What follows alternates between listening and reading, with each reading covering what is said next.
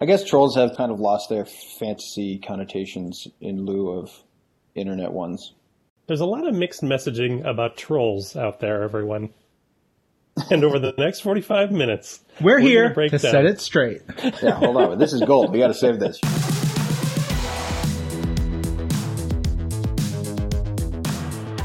Hello, Marvelites! You're listening to Marvel's full list for new comics on sale June 24th, 2020. I'm Ryan Panagos, aka Agent M. And I'm Tucker Marcus. And we have a fun episode this week. We've got 8 new comics to share with you. Get excited. There's some really big stuff in here. But we also have a fun guest. If you listen to the show, we sometimes mention a gentleman named Brad. He's made small cameos a couple times. But he works on our audio team. And he's going to come onto the show a little bit later to talk about 2 really friggin' great Spider-Man issues by Denny O'Neil and Frank Miller. Of course, if you have been paying attention to the comics world, we lost writer, editor, sort of mentor to many, Denny O'Neil recently. And so we decided we were going to have Brad on, and we picked issues that he chose. Then 2 of these were these issues. They were right in his wheelhouse when he was reading as a youngster, and they're great. Yeah, they're incredible. Having read those issues, it was so much fun, and I can't wait to talk to Brad about it. But first, Ryan, before we dive into all that goodness, we have brand new Marvel Comics coming your way, listeners. Headed to your local comic shop. I believe we have 8 of them, and there is some good stuff in here. Ryan, let's dig into it. I'll start with 2020 Rescue number 2. It's written by Dana Schwartz with breakdowns by Jason Burrows, finishes by Scott Hanna, colors by Pete Pantazis, and letters by VC's Joe Caramagna. We've also, I wanna say, as I dig into this issue a little bit, we've been throwing some recaps, some really handy recaps of what's been going on in just in the plots and the narratives of every single new Marvel comic that's been coming out. It's on Marvel.com. So even for me, these recaps have been super, super handy just in terms of getting a little refresher before diving back into the narratives, reminding the big beats of what's been going on in these stories. But like I said, we are diving into 2020 Rescue, one of these issues that, of course, revolves around the world of Tony Stark and Arno Stark and everybody in the 2020 business. And this one, of course, is all about Pepper Potts. I really, really enjoy the way that Dana writes this character. And I love the restraint specifically because I think a story like this, or a character like this, a character that maybe people know first and foremost as the person, and then maybe the superhero second, which I actually think is quite a unique dynamic in the Marvel Universe. So it's cool to see that being taken advantage of, because as we progress through this story, which is a really interesting Hydra story, we get to know Pepper continually. We saw how this creative team tackles this character in issue number 1, of course, but I love the restraint to not just dive straight into the rescue action, to actually see how Pepper will deal with the situation first. And then, of course, you get the delight of seeing Rescue come in as the story progresses. And it's really, really awesome. Kudos to the entire team. I know this is one of Dana's first forays into comics in general. And I thought, for better or worse, you can really tell when someone's new to the game. But this one I thought was really beautifully done. And if I didn't know the credits on this page, I'd just think it was a completely seasoned hand. So kudos to all involved. Agreed. This also, if you need another reason, it's Pepper Potts versus Hydra's institutional and casual sexism, and she beats it up, and it's great. All right, up next is Captain America Marvel's Snapshots number 1, written by Mark Russell, art by Ramon Perez, colors by Rico Renzi, letters by VC's Joe Sabino, with a great cover by Alex Ross. And of course, this is the series that is sort of curated and put together by Kurt Busiek in the tradition of Marvel's, sort of telling different sides of the Marvel Universe, sort of giving a perspective from the ground up in different events. We've seen these Marvel's Snapshots issues have been some of my favorites that have come out. And this one is no different. I was not expecting this story to be this, and it was so good. This story is set alongside the Mad Bomb arc, classic Captain America story, one of the greatest Kirby Captain America epics, and it's like Kirby's return to Captain America in the 70s. That originally ran in Captain America and the Falcon from issues 193 to 200. So that's 1975, 1976, get you a sense of time and place. And so what Mark and Ramon do, they weave the Mad Bomb nightmare, the Mad Bomb like basically turning people into crazed, violent, just almost monsters of themselves, and they hurt their friends and neighbors and family, and it was horrible. And they weave that part of it into what was actually going on in the South Bronx in the 70s and 80s. Very scary for a lot of folks, but there were people still living there, people still trying to get by. And this is a story about a young man named Felix who is caught in the Venn diagram of the Mad Bomb and the South Bronx of the 1970s. And it's so good. He's like this really smart kid who is trying to, like, part of him wants to get out from his surroundings, but part of him is like, well, I can't leave. There's still much to do here. There's this amazing panel here, and Ramon Perez just crushing it as always. Panel, it's like 2 panels, couple captions. Caption says, "Poverty isn't just being poor. It's the knowledge that you're missing out on life." And it's Felix's dad apologizing for not having the money to send Felix to college. And he's just like, "I'm sorry." And the caption finishes, "and the feeling that you were to blame for it." And it's just such a gut punch. Like you immediately feel how these characters feel, what's going on. Ultimately, yes, Captain America's involved and Falcon's involved, and it's got AIM and it's got, cool superpowers, and Ramon and Rico do some brilliant work, especially in some of the layouts and the flow of the action.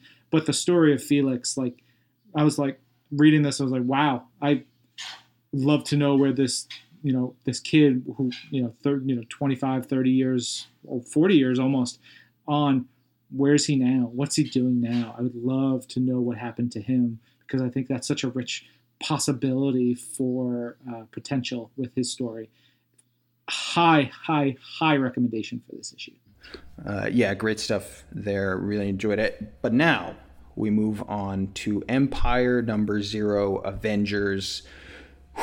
And look, I was excited for Empire back when we were in the office. Couldn't wait for it to start. And so my engines have been revving, waiting for this incredible event to unfold. This issue is written by Al Ewing with art by Pepe Larraz, colors by Marte Gracia, and letters by VC's Joe Caramagna. I'll start there because Pepe, oh man, did I miss ya.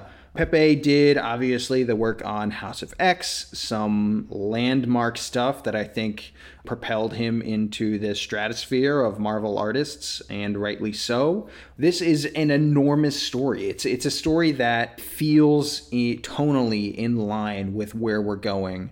It's this really interesting mixture of Avengers story and really specifically Jason Aaron Avengers in a way that I love. It's this great mixture of that kind of Avengers story, but at the same time, it has that giant, like, royal intrigue, kind of the hands of kind of larger hands at work at all times. You can feel it. And that's how we enter this story in a really visceral, really cool way. Before we jump in with our heroes, there's an amazing, I don't want to say this is one of those that I'm feeling pretty cagey about just because it's so highly anticipated, this entire Empire story, but there is this part with a Kree Sentry-ish, that's all I'll say, that is so cool. It's kind of the story firing at all cylinders.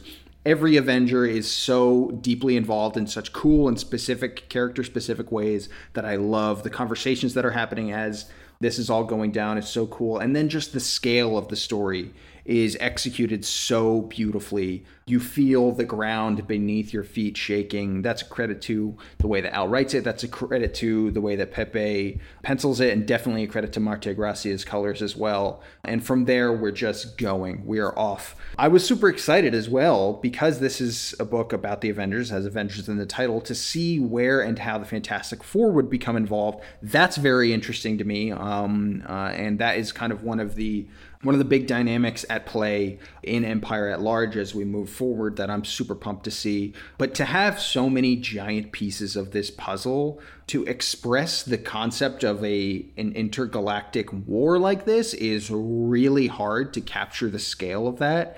But somehow, of course, this team does it. Yeah, this is just one of those kind of perfect little prelude stories, something that will, kind of rocket you directly into the larger Empire narrative. And yeah, I was excited before, and I'm even more excited now. Speaking of perfect prelude stories, let's talk about Immortal Hulk number 34. All right, this issue is written by Al Ewing with guest pencils by Butch Guice, inks by guest inker Tom Palmer, colors by Paul Mounts, letters by VC's Corey Pettit. And man, this issue friggin' ruled. And it feels, as I mentioned, kind of like a prelude to things to come. It is all about the leader, aka Samuel Stearns, one of Hulk's arch nemesis. And really, if you ever wanted to know what his deal was, what's the leader all about? He's a green guy and he's got a big head. This is a deep dive into him, and then sort of a deep dive, but through the lens of everything Al has been writing in Immortal Hulk, and then taking that and putting it into now leader's point of view. And it's amazing. It is terrifying. It is weird. It's definitely a bit sad. Ultimately, it's incredible how it frames everything, and how you read this and you, at least I do, look back at all the other leader stories with fresh eyes. I think it's kind of how you look at a lot of Hulk stuff in light of what we've learned through Immortal Hulk. And Butch Guice rules. We recently saw him on Invaders, and he does that like dark and gritty realism, and then you take that and turn it and bring it into a horror story like this. This book somehow continues to absolutely amaze me. Totally. Back to the world of 2020 now with Iron Man 2020 number 4. It's written by Dan Slott and Christos Gage with art by Pete Woods, colors by Celeste Woods with Pete Woods, and letters by VC's Joe Caramagna. This issue really took me by surprise. I gotta be honest. I've been a big fan of what Dan has been doing from the very beginning of his run with Tony Stark Iron Man, playing with this concept of AI in a very new way, in a way that's very integrated into the reality of the story, and the realm that Tony Stark is kind of exploring and playing with. And that obviously fed directly into Iron Man 2020, everything going on with Arno Stark. Arno Stark's kind of crackdown on artificial intelligence in general. This issue, though, I think it somehow ends up being like simultaneously this crazy like robot revolution, giant battle story, with mixed in with the really cool, I think, comic book medium perfect conceit of the kind of leaping between a virtual reality and the world reality, which allows this story to do really interesting things visually. It allows, I think Dan and Christos, the entire crew, can do some really cool things and pull some very specific strings in your brain in terms of what they're asking you to think about, how you're thinking about it, the kind of connotations that you have with the different ways that things are presented. It's so cool, and it ends up being a book about Tony Stark in a way that I don't think we've really seen in a while, in a way that's very personal, in a way that really hits home in some really, really great ways and some powerful ways. Also, great cat stuff happening in this issue. I'll leave that. Dr. Shapiro fans, come out for this one. Such good stuff there, which I really loved. But yeah, we're quickening as we get towards the end. It's getting better and better. Yeah, and we just announced that in September, Christopher Cantwell is launching a new Iron Man book. So see how this leaves Iron Man at the end of 2020. But yeah, can't wait for that. Tucker, if one of your coworkers, let's say former This Week in Marvel correspondent Christine Din, said, "Hey, something happened to our boss. Will you Weekend at Bernie's him with me?" Would you do it?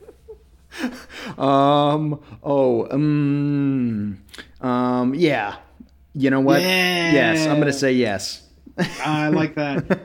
There's a Weekend at Bernie's reference moment in here with Herbie that I just loved.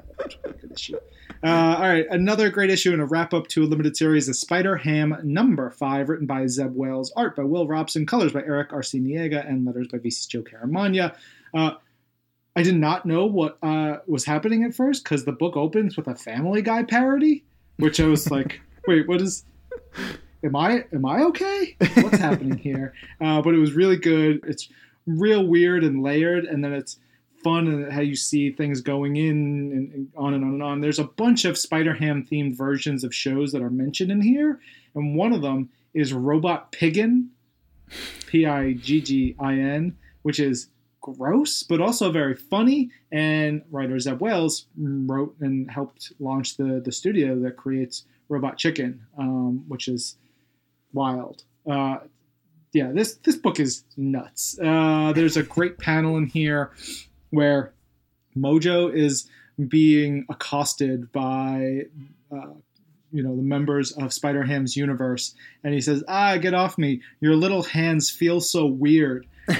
Just like, that's such a perfect and specific line that you know exactly, like, there's sometimes just the word grabbed. Weird just hits unlike any other, and I love it. Yep.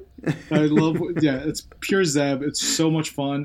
Mojo is terrific. There's a thing that Mojo does to our Spider-Man here, which I didn't fully get it at first. And then when it starts to happen, I was like, oh, you son of a gun. This is pure evil. It is fantastic. This limited series sort of like does this slow build, and is like, it starts to peel the layers of what it's actually doing. I think I immediately want Zeb and Will to do tons more with Spider-Ham, or if they get more Mojo stories, whether they're doing together or separate. I think the two of them together with these like anthropomorphic or weird creatures or like really out of the box stuff works so well. So well. Totally. All right. I'm wrapping it up on my side of things this week with Star Wars Bounty Hunters #3. It's written by Ethan Sachs with art by Paolo Villanelli, colors by Arif Prianto, and letters by VC's Travis Lanham. I'll just say from the start, Paolo Villanelli, wow. The art in this is so incredible. It is so kinetic, full of so much energy, and I think it just keeps you bouncing along the entire time. Somehow it feels light on its feet and so dramatic at the same time, which is a really big feat. I love the way that he shows characters moving. I love the way that he shows characters' kind of faces and expressions.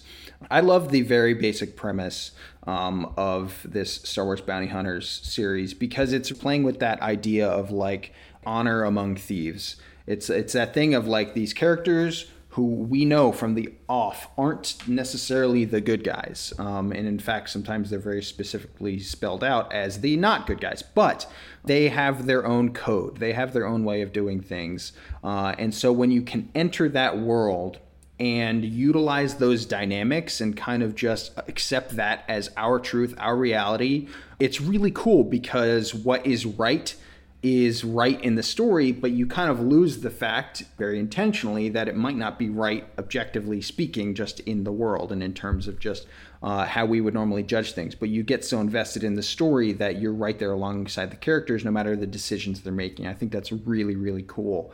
So as we follow Valence along in this story, I somehow become more and more of a Valence fan as we've gone along, which I think is a huge testament to everyone who's been involved on this story, everyone who's really been involved in bringing Valence to the forefront of Star Wars canon via the comics in general. I know Matt Rosenberg did some work with Valence because he's one of those characters that I remember when we first started reading Valence's re-entry into, from Legends back into canon in some Star Wars comics. I remember thinking like, this guy, he really feels like a 80s kind of creation. He really just feels like, someone riffing on the Terminator or something and putting it in Star Wars and feeling a bit anachronistic in that way, or at least enjoying the kind of kitsch value of a character that felt like of a different era. But with every single passing story, I felt more and more like,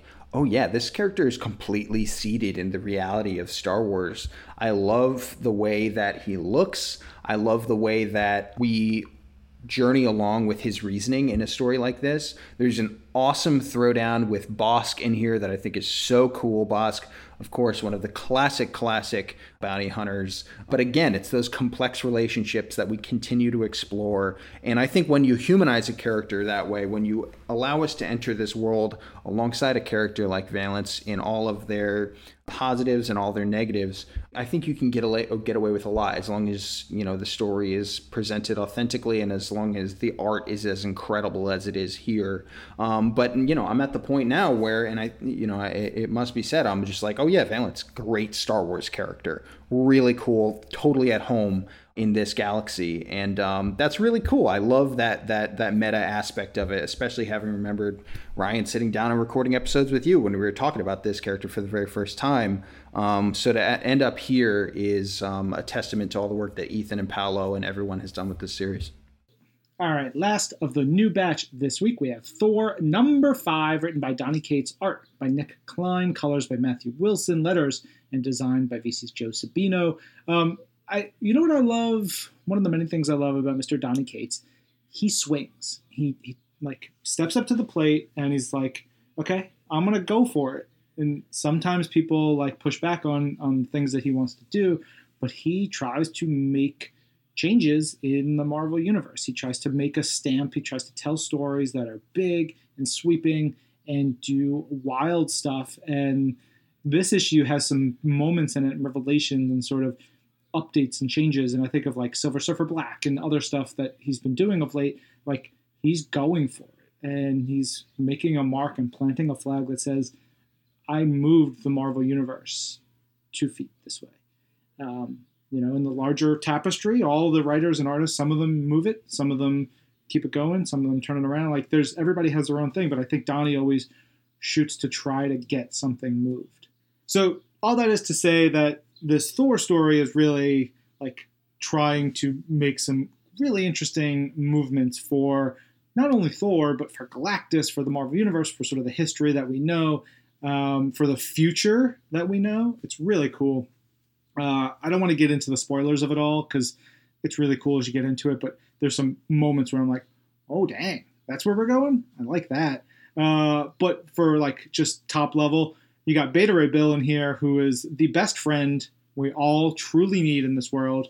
He's just like full of forgiveness, ready to help. He is pure and mighty and wonderful, and he looks like a horse. Why would you not want to be best friends with Bill? So good. There's also a panel of Thori and Lockjaw playing on the Rainbow Bridge. So this issue rules hardcore. I don't want to give anything else away. It's a big throwdown issue with lots of like crazy sweeping images that Nick just absolutely crushes, and Matt's colors on all of Nick's pencils, just amazing. It's amazing stuff. Really, really good. And I'm glad we're back to getting new issues of this run and seeing where they go with it. Yeah, but those are the new single comics out this week. We also have print and digital collections, including Amazing Fantasy Omnibus, hardcover Fantastic Four Epic Collection, The Name is Doom, Iron Man, The Ultron Agenda, Marvelverse Black Widow, Morbius The Living Vampire Omnibus, and Yondu Trade Paperback. That Yondu Trade, I highly suggest that one. That one is really great. And on Marvel Unlimited, we have a bunch of really great highlights. The last issue of the Agents of Atlas series, so that one's complete. Fifth issue of Future Foundation, so that's complete. Guardians of the Galaxy number 12 by Donnie and company, so that's a complete series. You can read that. Gwenpool Strikes Back number 5, History of the Marvel Universe number 6, Invaders number 12, King Thor number 4, Marvel Spider-Man Velocity number 5. All of those completing those runs, so you can read full stories. And lots more. It's a great week for Marvel Unlimited, a great week for new comics. That's right. All right, that's what we have available digitally at your local comic shop everywhere this week. So much good stuff. But now, Ryan, let's talk to our friend, Brad Barton. Brad, welcome to Marvel's Pull List. I feel like you've never heard this show before, and you're fresh and new to our whole experience. I'm not entirely familiar with what happens here, other than the fact that sometimes I show up to make you burgers or knock you out. I apologize for that. That was not completely my choice, but otherwise, it's an exciting new world for me, guys. Yeah. For our listeners who bravely make it to the very end of an episode and who hear us mention the enigmatic Brad at the end of every episode and who has maybe never heard the cameos you've had before, Brad, who are you and what do you do? Who are you? Who am I? So I am an audio development manager at Marvel in the new media department, which means that I get to work with Jorge and MR and you guys and all of the other amazing audio producers to help craft delicious nuggets of audio podcast glory for everyone's ears out there. And it's awesome. It's great. There's nothing wrong with this job at all. Brad, Tucker. There are some questions that I have for you that I've never had the forum to ask before. But now I feel that I do. I love where this is going.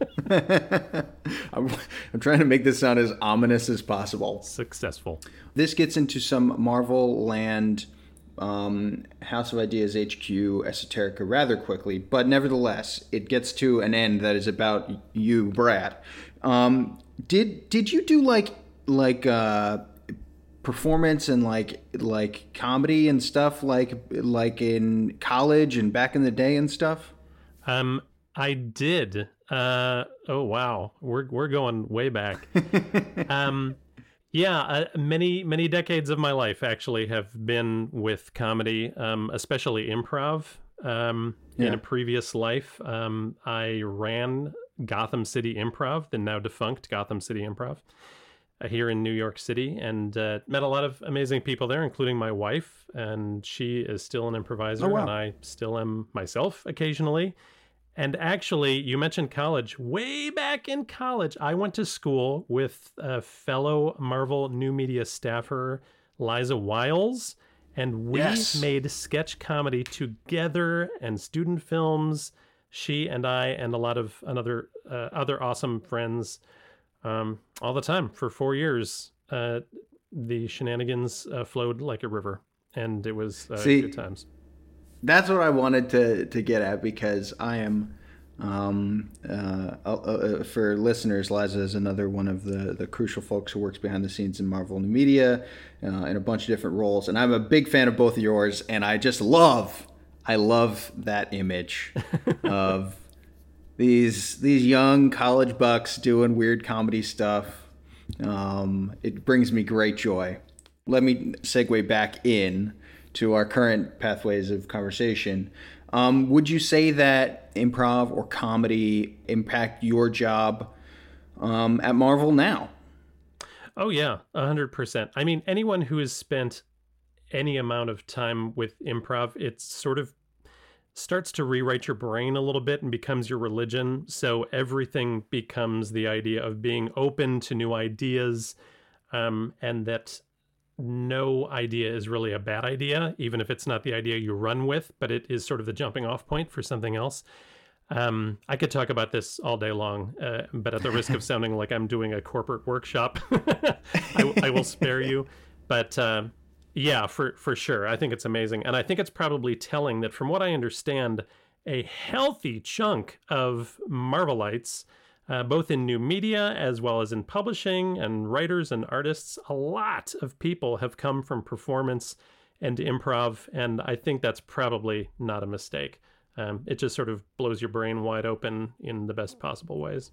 Yeah, that's awesome. This is our producer Jorge really wants this to be our Father's Day episode, even though Jorge doesn't understand that you do holiday episodes before or up to and on said holiday. Only but I will humor 362 days to go. Yeah, I will humor young Jorge, who is not a father, and this has been my first Father's Day, so I'm very excited. Yeah. But when you mentioned, Brad, that you met your wife in improv and you have kids, you're a dad, I'm fascinated by the idea of two improvers as parents. In like that's a great point. That it could be the best thing and truly the absolute worst thing. Knowing you, I think it's a great thing. But has that rubbed off at all on your kids? On my oldest, a little bit. So he took classes with my wife because my wife still very actively teaches classes out in New Jersey. So he took classes with her for a little while before, becoming a teenager and like, I don't think I want to do it anymore. But he's still very into performing arts. So, but what does that mean for, like, from his perspective, for these, like, oh God, they're doing it again. They're doing it again. The bits at the dinner table are probably nonstop, chock-a-block, here they go again, which I love. I love the idea of that, of you two just like going yes-anding through the whole meal, and the kids are just like, oh God. It happens probably not as frequently as people might like to believe it happens. Usually it's boring old dinners like everyone else, but every once in a while, yes, we will definitely start on some run of something, yes-anding each other, or like the quick answer is probably there is an uncomfortable amount of character work done at our meals sometimes. So okay, I see where it's all coming to. That's great. But we are here on a Marvel show talking about Marvel stuff. And you I've been at Marvel a long time, and I've seen our group in particular expand incredibly over the last couple of years. And I enjoy your knowledge base because you get all the weird small references. You make little asides to quirky Marvel things. What's your Marvel backstory? How'd you get into comics? Oh man. Yes, I do love all the little quirky side bits. I came to Marvel as a kid. I had been reading Marvel Star Wars, because my entire pop culture life was forged in the furnace of Star Wars. So I found the Star Wars series, like, oh man, around issue 7, 8, or 9, like those first sort of original post-movie stories where suddenly it's, Han and Chewie and Jackson, the big green rabbit, in those stories, and just couldn't get enough. And then really quickly, it wasn't long before I started dipping my toe into other Marvel books and never looked back, reading like, hey, this Spider-Man is great. Iron Man is great. I love this. And just kept going and going to the point that somewhere in the mid 80s, I don't know how I got from like, I like these 3 books, to somewhere in the mid 80s, I bought everything. And I mean everything that Marvel put out, probably for a good 5 or 6 years. So like, the stuff from the Epic line, bought it. Was it age appropriate? No. Did I buy it? Yes.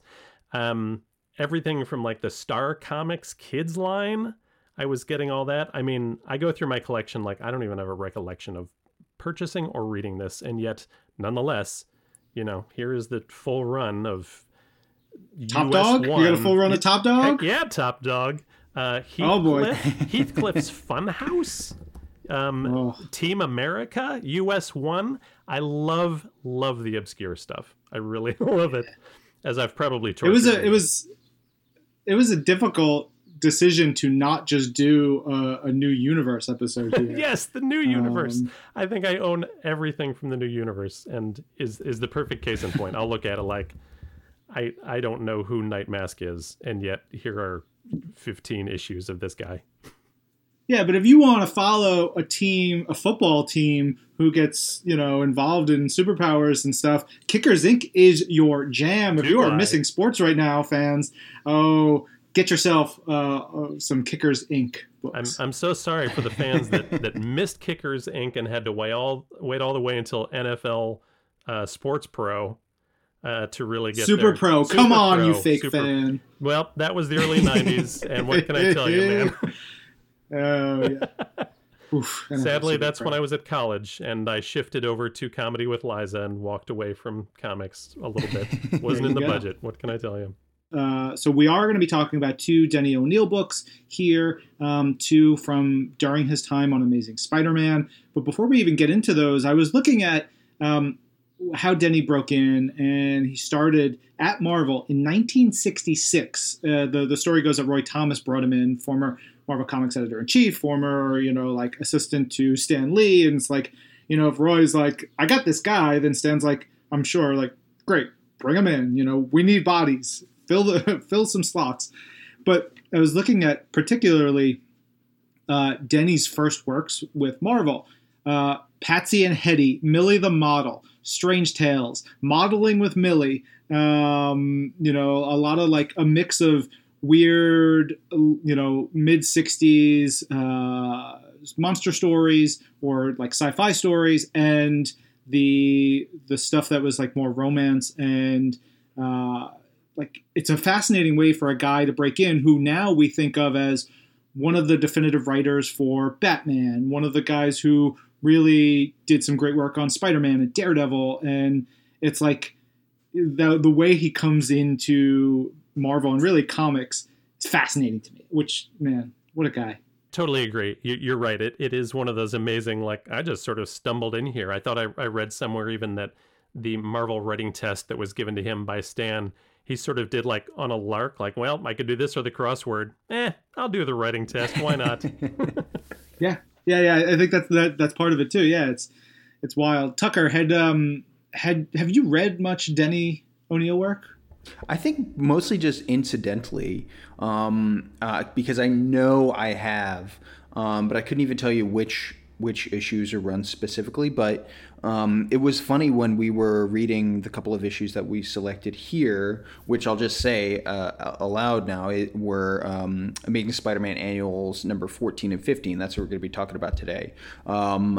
It was really interesting, especially in the context of what we're talking about right now, because with issue number 14, it's so kind of... It has such a specific flavor of being just out there to me. Like, there's so much weird, fun stuff happening that has its... I don't know. It's something that you can tell for me that in certain other ways. I think we've talked about John Byrne maybe in similar ways where we look back. I think semi-recently we looked back at some of John Byrne's early work, and then we were like, oh yeah, this. You can see what made perfect sense for him to go on to Fantastic Four, go on to the work that he later went on to do. And I felt similarly here with Denny's work, but as it relates to Batman, in this way that it is... I think when you're dealing with something like that, there is a twinge of unreality, of kind of dark, strange unreality to the brightly colored reality that we normally expect or live in the Marvel Universe. And it's very difficult to articulate, but it's more of a feeling than something that you can point to and say, here, this is why I'm thinking this. But that was really, really cool to see, and something that, again, it's just one of those things where you go, well, of course this person went to have the career that they went to have. And maybe it's something it's something I end up thinking about a lot, is the kind of self-fulfilling kind of prophecy element of it. Is it's just like this person's skills were self-evident and led them to want to create those kind of stories. I'm looking at this in hindsight, so it makes perfect kind of A, B, C sense, but it's both that, but it's also like, oh, this character, called them at the same time for a specific reason and led them into this way, because you can see what the character maybe has in common with the creator in terms of sensibility, in terms of what a great story might ask for in any given kind of context like that. But it was, so looking at it, with the full broad context of the work that Denny O'Neil did was really fun when digging into these issues.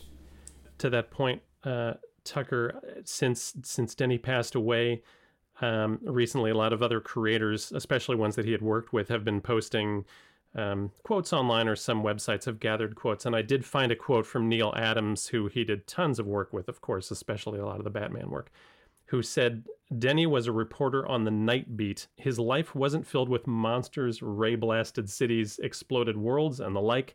His was a dirty underbelly of urban sprawl, domestic violence, and bloody hospital emergency rooms, which is a super evocative quote, of course, but I think speaks to your point of like, Denny was interested in the reality and the grittiness and the tough choices that characters have to make on a very human level. Hence his almost the sum total of his run on Iron Man, which was all about Tony hitting rock bottom. I mean, it jumped off of the Demon in the Bottle storyline, and Tony was never in good shape during the entirety of Danny O'Neil's time on that book.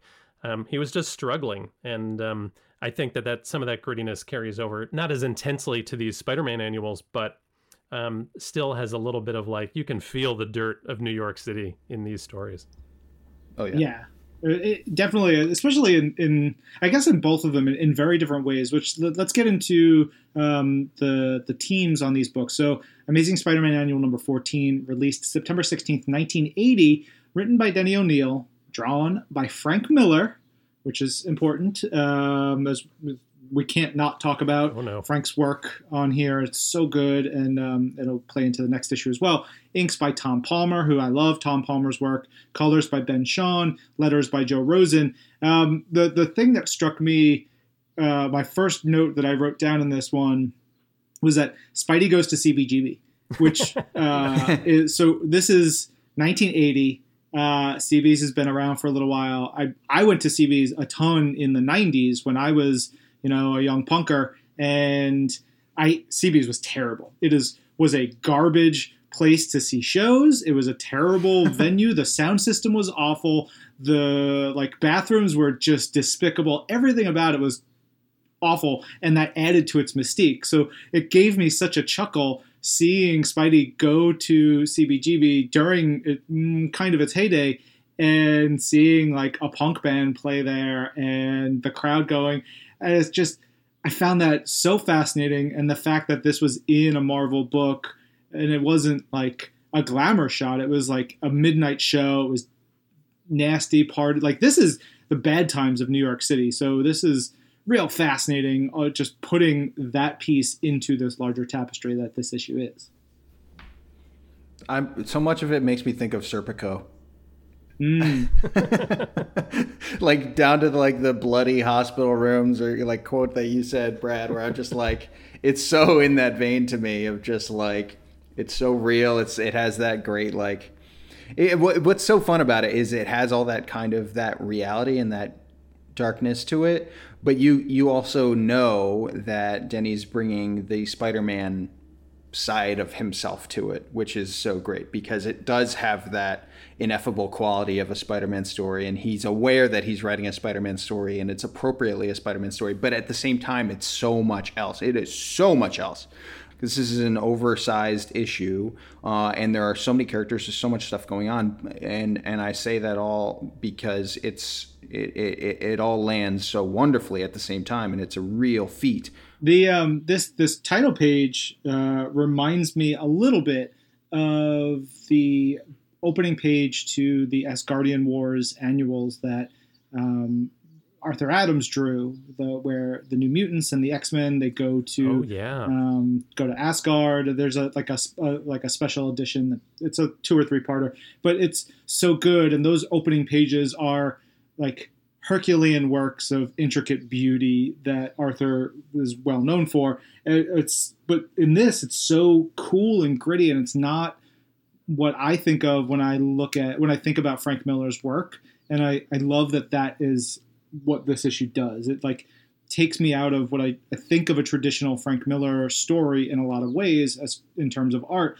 Part of that I think has to go to Tom Palmer, because I look at this art and I look at like Tom's inks here. He has like this, like,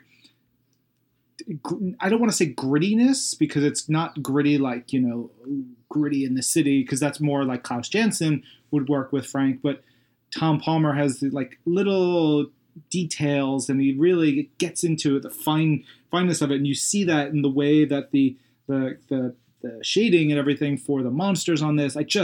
I was hooked from the first page here, and this book never let me go.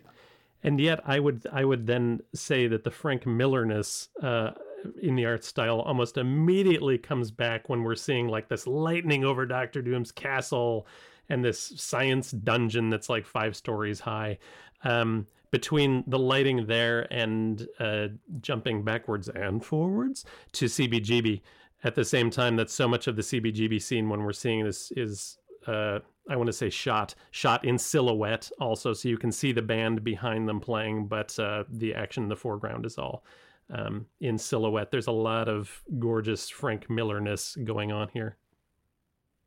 Yeah, there's a shot of Deb Whitman in the rain later on in the issue, which is like, that is one of the most Frank Miller panels that Frank Miller ever Frank Millered, and I love it. Like, just the way, like the frame of her face, the size of her glasses, the expression on her face, like everything about it. It's so terrific. Man, this book was really cool. The quick conceit is, we mentioned Stephen Strange. We mentioned, of course, this is Spider-Man, and it's Doctor Doom and Dormammu teaming up, but not really teaming up, to just like do some stuff, and Doctor Strange and Spider-Man get wrapped up in it, and like that's the basic sort of like all you need to know, and it's super fun. It's so awesome how long it takes Spider-Man to get involved in this story, because I could be wrong, but I think it's not until like page 15 or so that you even see Peter Parker or Spider-Man at all, which for a book called Amazing Spider-Man, I think is so bold and so interesting. We start in Latveria. We have this crazy scheme of like Dormammu and this like mystical technological like plan to unleash this crazy ancient like evil on the world. And then there's this very specific and well-coordinated attack on Doctor Strange, the only one who can stop that. And the moment when Strange kind of tries to like jump into his astral form, to kind of like, he's like, oh, whoa, this is like a real deal. I need to kind of level up here. And even that has been kind of accounted for. And then the idea that like the Fantastic Four and the Avengers aren't around to help. And so all of that is just this great story thing that just says, well, Spider-Man maybe?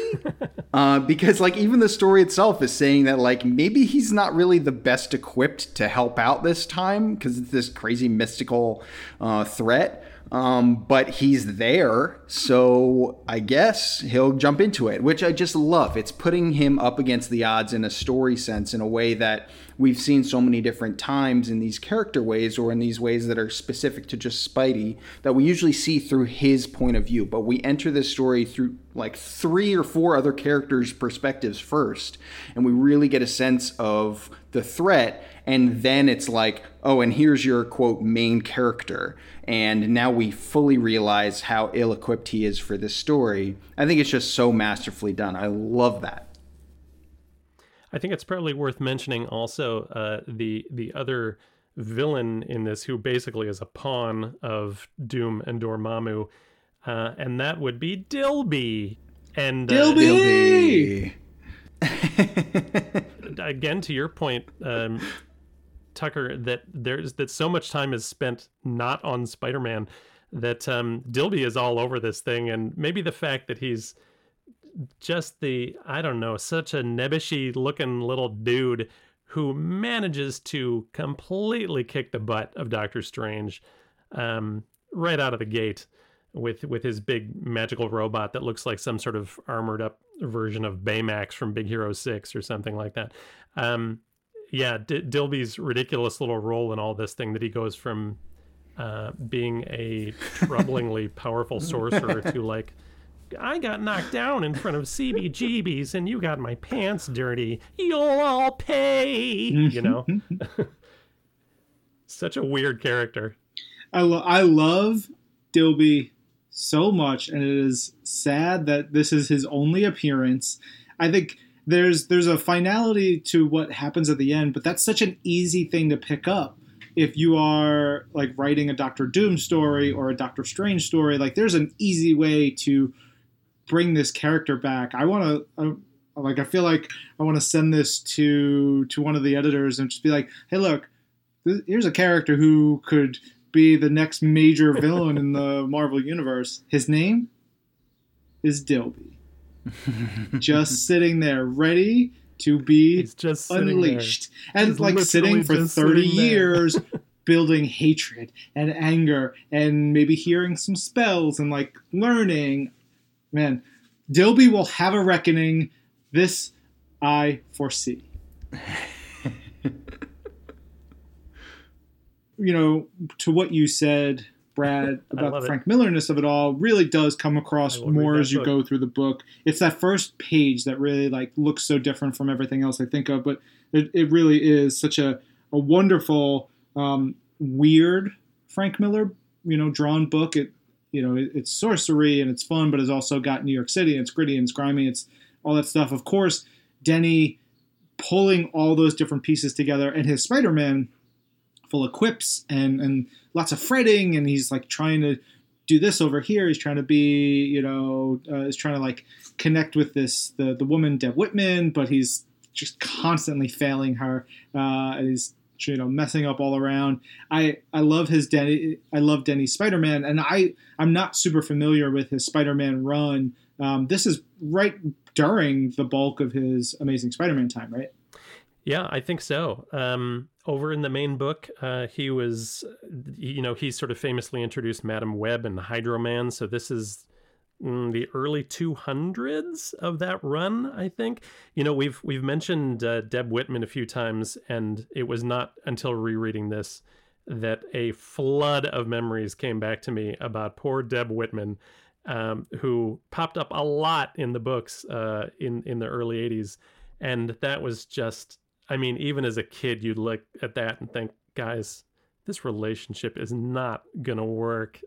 Deb, how many times does he just need to mysteriously disappear? Like, stand up for yourself or just move on. And Peter, like, would it kill? Just try for once. And it happens in this book, right? Like, Deb, I'm going to make it up to you and we're going to have a steak dinner. Oops, there's evil. Gotta go. Like, oh. And she's just left standing in the rain with her giant round glasses again. Yeah. Ugh, the whole thing it's a mess, but a wonderful mess. And this issue is 1980, and so our next issue is the next annual. And because it's an annual, it's 1 year later, September 1st, 1981, Amazing Spider-Man Annual number 15. And it's fascinating because it's also written by Denny O'Neil, penciled by Frank Miller. Then you get inks and finishes by Klaus Janson, who is longtime Frank Miller collaborator. Colors by Bob Sharon, letters by Jim Novak. But if you said, hey, this writer and artist are doing one book, and then they're going to do another book, and they will be almost complete opposites, and you'd be like, I don't know about that. They're probably going to feel very similar. These so completely different.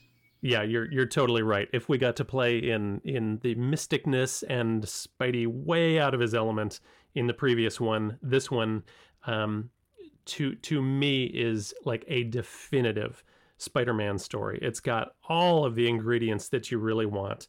A classic Spider-Man villain, two classic Spider-Man villains, technically, if we're looking at where not only Dr. Octopus, but where the Punisher was in Spider-Man mythos at the time. Well, they officially call him a villain, yeah. And one of Spider-Man's villains later in the issue. They sure do. They sure do. We've got the Daily Bugle on this. We've got J. Jonah Jameson as an important role. For sure. This and wisecracking left and right. This really, really feels like classic Spider-Man. Fun fact about this book, again, going back in time, I distinctly remember buying Amazing Spider-Man Annual number 15 off the rack because I got this adrenaline rush that I had found Amazing Spider-Man number 15 in a store for 75 cents. Not annual 15, but regular series number 15.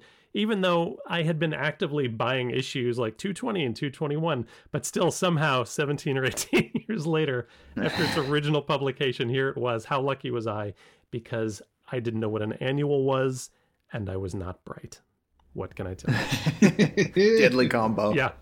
But thank goodness I did, because it's an amazing read, and, you know, it's been sitting with me for decades now, and I'm so thrilled because it truly is. It's got it all as far as what you'd want from a Spider-Man story.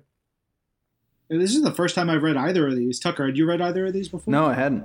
Yeah, and I freaking love them. I completely was, as I was reading it, that's, Brad, to your point, that's exactly my thought, was just like, wow, this is playing all the hits here. It also, this one has a cool modern twinge to it in a way that I love, which is that thing that is a hallmark of many thrilling kind of adventure, hero-y, villainy kind of stories, which is like character A is chasing character B. Character B is chasing character C. Character C is chasing character A.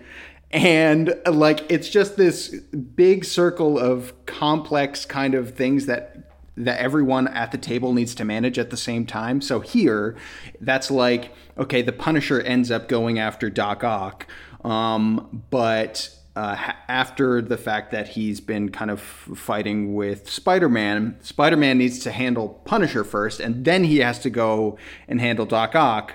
And in fact, at a certain point, he actually needs to save the Punisher, which is just so cool. I love that thing of just like, you're chasing someone, but you're also being chased at the same time, and having to deal with those all at once. I think is a recipe for a really, really exciting story, and that's exactly what I was, feeling with this one. I think one of the cool things about this, and Denny O'Neil gets the credit for this, is that there's a great recurring pattern in this book that keeps bringing you back, and that is seeing the front page layout of the Daily Bugle. Literally page 1, we're seeing Jonah trying to sell a Spider-Man threat or menace story to Robbie Robertson, and like, I don't know, I think it's going to sell. Oh, Jonah, it's so played out. What are we doing? And throughout the book, they keep, as new significant developments roll out in the story, they reset that front page, and we see that front page, and like, okay, what do you think about this one? Oh, but then there's a new development. All right, hold the presses. How about this one? Which is really fun. And interestingly enough, probably is a little bit of a mirror of the device that they used in Annual 14 with the Book of the Vishanti, which we also keep coming back to learn a little bit more of foreshadowing of what's about to happen in that story. This is a little bit of a reflection of what just happened in this one, but we just keep coming back to that same layout. And then the fact that actually becomes part of the plot, if we're already jumping towards the end, that literally the printing process of the Daily Bugle becomes a massive plot point in the final battle of this book is just the coolest. I love that. Man, you guys remember newspapers? Ryan, what's funny about that is there's that plot point in this where so Doc Ock has a big metal canister full of MacGuffin, right? It's the poison that he wants to use and unleash on 5 million people in New York City. We also learn in the comic that the Daily Bugle has a circulation of 5 million people, and that was exactly the thought that I had of like, oh, to be a print publication before the digital age. Yeah, you're getting in everybody's hands. It's wild. As far as I know, Denny had a little experience working in newspapers, not a ton, but some, which I feel like sort of feeds into just how good and real and snappy that whole sort of trope feels throughout the issue. It's one of my favorite things, seeing the how it starts at one, we get like 3 or 4 different versions and the emotions that go through it all, and how Jonah and Robbie are back and forth, and what they finally land on, and how it ties back into some stuff that is said in the beginning, and how like everything about it is so wonderfully like tied up with a bow, but not in a way where you're like, oh yeah, they're gonna tie this back up. It's just like, it's so eloquently done that it reminds you that, yeah, these are the pros right here. It's Denny and Frank, even 30 years ago, and they're still young men. Like, they were on it. And it's so special. There's a big splash page in here, which I can't help but just ogle and look at and love. And it's Spidey just SWAT. SWOT is the onomatopoeia there for the smack that Spidey gives to Doc Ock, and it's just a little bit of blood coming off of Ock's face. The thing that we'll get to in a minute from one of the back matter pages is a reminder of how strong Spidey is, and how every time he fights someone, he holds back almost completely. So at one point, he's fighting the Punisher on the rooftops, and he goes to, like, Punisher's like blasting at him, and they're going back and forth, and he goes to drop kick at Punisher, and he's probably pulled back a little bit, and Punisher moves out of the way because he's real quick, he's slippery, and Spidey destroys a chimney. Like, he obliterates a full brick part of a building, and I'm like, if he hit Punisher with that, Punisher would be in bad shape. That would be a bad scene. He would crack some ribs.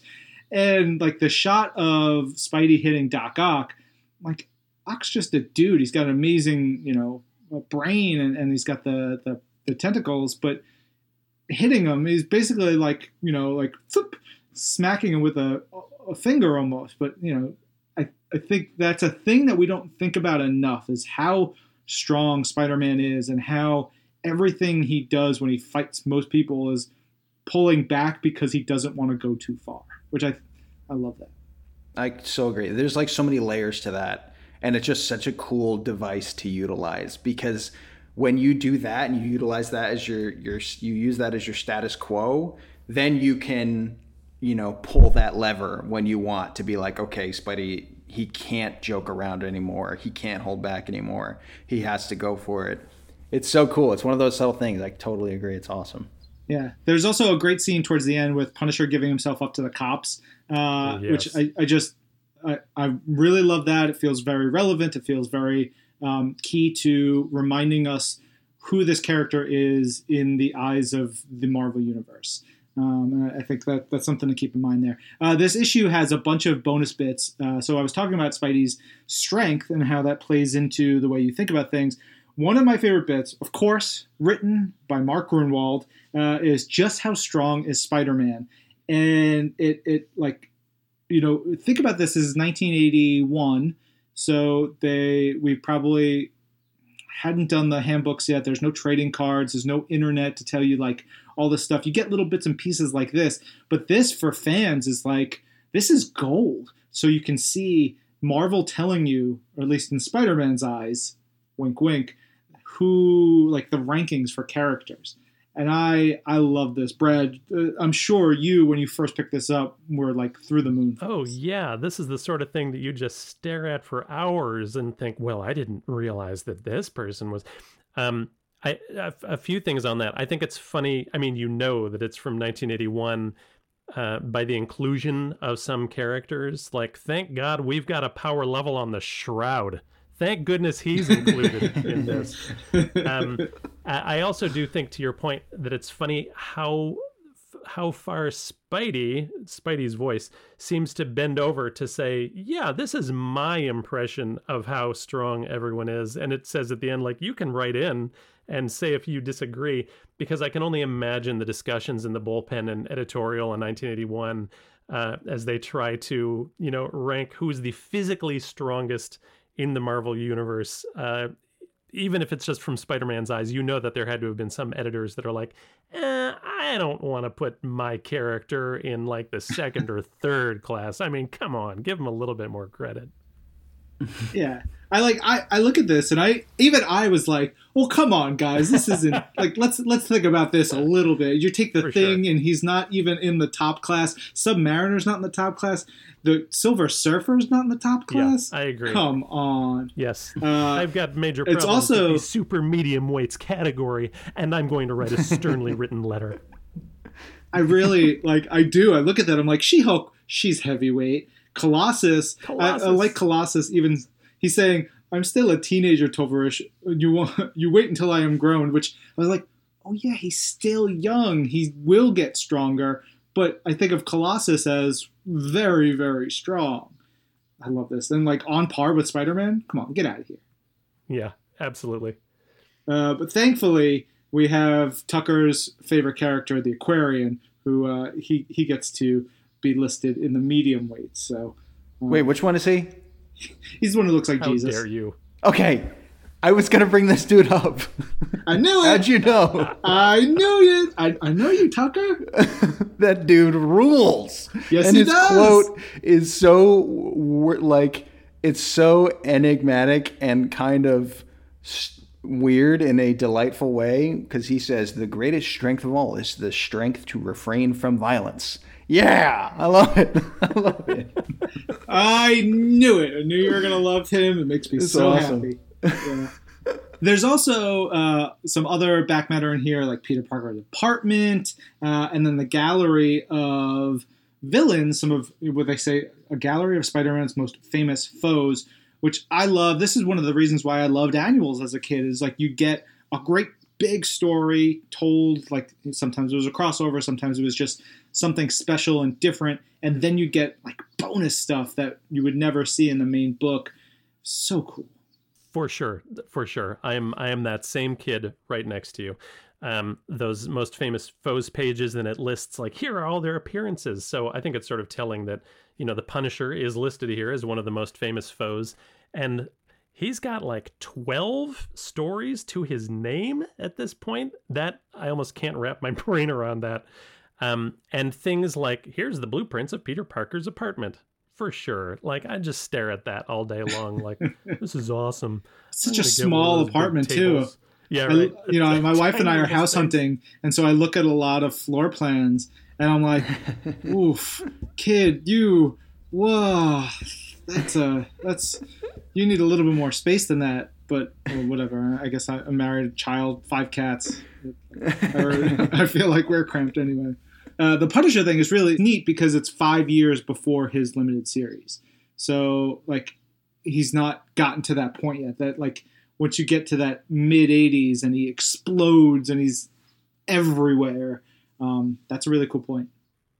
Yeah, which I think makes his appearance in this annual really all that much more interesting, because he's an intense dude in this book, very focused, and because he has not appeared everywhere yet, it makes him seem more dangerous and a little bit more mysterious. And when he does give himself up to the cops at the end with we're on the same side, and the cops are like, cool, whatever helps you get in the back of this car, buddy. Yeah, they're like, I don't think the judge is going to agree with that. He's like, you'll see. And they're like, no. Yeah, and leaving him with, especially not knowing when we're going to see him again. But then the last time we see him is in the back of this squad car, with the shot, the cinematography of the layout through the mesh, with him basically saying, "Oh, yeah, I can go to jail because there's a lot of criminals there." lot of criminals that you think, oh, Lord, Norman Bates. Okay, you're just going to go to prison and have a field day. Have fun, buddy. Yeah. So those were 2 issues. Brad, thanks for helping us pick those. Thanks for coming on the show, sharing a little bit about your background and, sort of the insight that helps us shape what this show is, because you're one of the voices behind the scenes that helps us figure out what we're doing and how we do it and get the show out in front of our listeners. So we appreciate you. We appreciate getting this little peek into 2 great issues that somehow I'd missed in all my years reading comics. So bonus for me. Oh, well, you're more than welcome. Thank you for having me on. It was such a thrill to revisit these, and it's a pleasure to be on this side. Be kind, everyone. Be safe. Wear your masks. Keep listening. And I would say out there, if you're listening to this through your earbuds or whatnot out in the world, keep listening not only to Pull List and This Week in Marvel and Women of Marvel and Marvel's Voices. You would not believe how cool the projects are that the Marvel audio team is whipping up as we speak. It's such great stuff. And earlier it was mentioned that the department went from a handful of people to 7 of us really quickly, almost overnight, almost a year ago. We're 9 months in, I think. And it was all in the service of making some really, really cool things coming up soon. So stay tuned. Good teases there. And one more thing, of course, you can read these issues on Marvel Unlimited. All right, that's a wrap, folks. This episode of Marvel's Pull List was produced by Ryan Penagos, Tucker Marcus, Jorge Estrada, and MR Daniel. Jill DeBoff is our director of audio, and Brad Barton is everyone's Dilby. Oh, now more than ever. Thanks, Brad. I'm Ryan. And I'm Tucker. And this is Marvel, Your Universe.